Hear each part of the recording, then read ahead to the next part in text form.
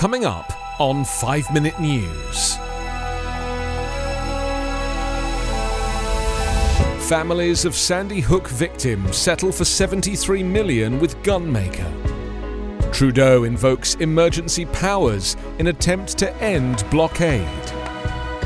And Prince Andrew to settle sexual abuse lawsuit with Virginia Giuffre. It's Wednesday, February 16. I'm Anthony Davis. The families of 9 victims of the Sandy Hook Elementary School shooting announced on Tuesday they have agreed to a $73 million settlement of a lawsuit against the maker of the rifle used to kill 20 first graders and 6 educators in 2012. The case was watched closely by gun control advocates, gun rights supporters, and manufacturers because of its potential to provide a roadmap for victims of other shootings to sue firearm makers. The families and a survivor of the shooting sued Remington in 2015, saying the company should never have sold such a dangerous weapon to the public. They said their focus was on preventing future mass shootings by forcing gun companies to be more responsible with their products and how they market them. At a news conference, some of the parents behind the lawsuit described a bittersweet victory. Gun rights groups said the settlement will have little effect on rifle sales and gun makers, who continue to be shielded from liability in most cases under federal law.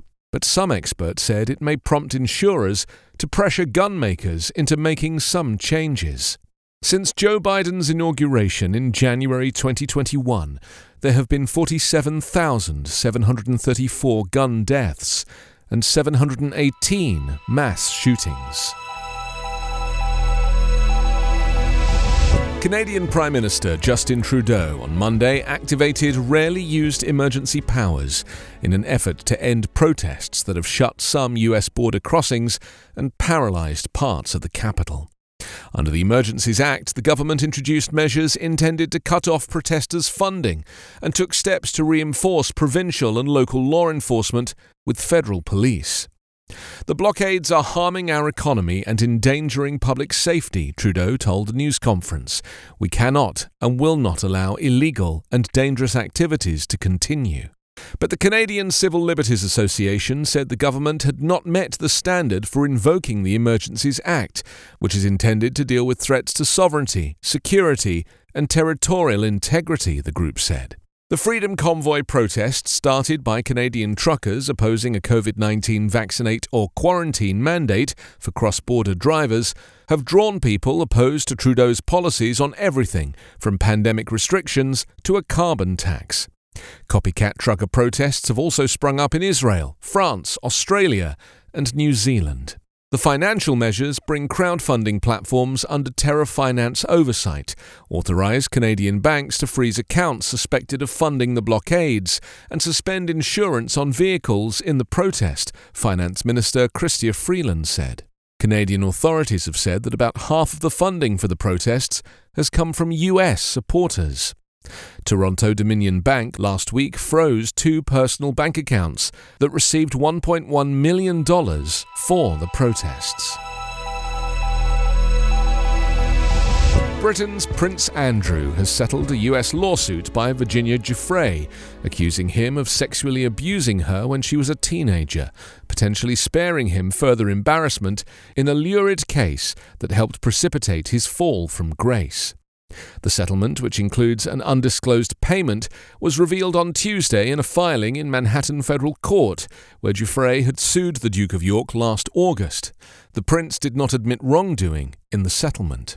Giuffre's case had focused on Andrew's friendship with the late Jeffrey Epstein, the financier and sex offender, who she said also sexually abused her. The filing said Andrew regrets his past association with Epstein. In the joint filing, lawyers for 38-year-old Giuffre and 61-year-old Andrew said their settlement in principle calls for the prince to make a substantial donation to Giuffre's charity in support of victims' rights. Prince Andrew has never intended to malign Miss Giuffre's character, and he accepts that she has suffered both as an established victim of abuse and as a result of unfair public attacks, the filing said. Andrew has denied accusations that he forced Giuffre, who now lives in Australia, to have sex at age 17 more than 2 decades ago at the London home of Epstein associate Ghislaine Maxwell, Epstein's mansion in Manhattan, and Epstein's private island in the US Virgin Islands.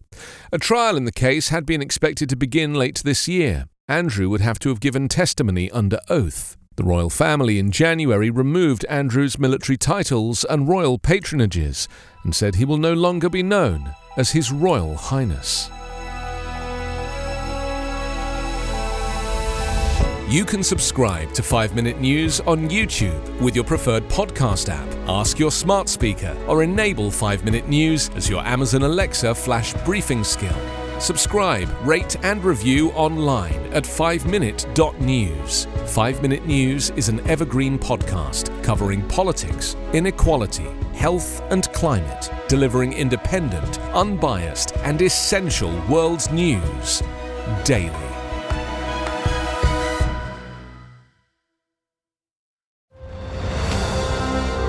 I'm Ken Harbaugh, host of Warriors in Their Own Words, a podcast that presents the unvarnished, unsanitized truth of what we have asked of those who defend this nation.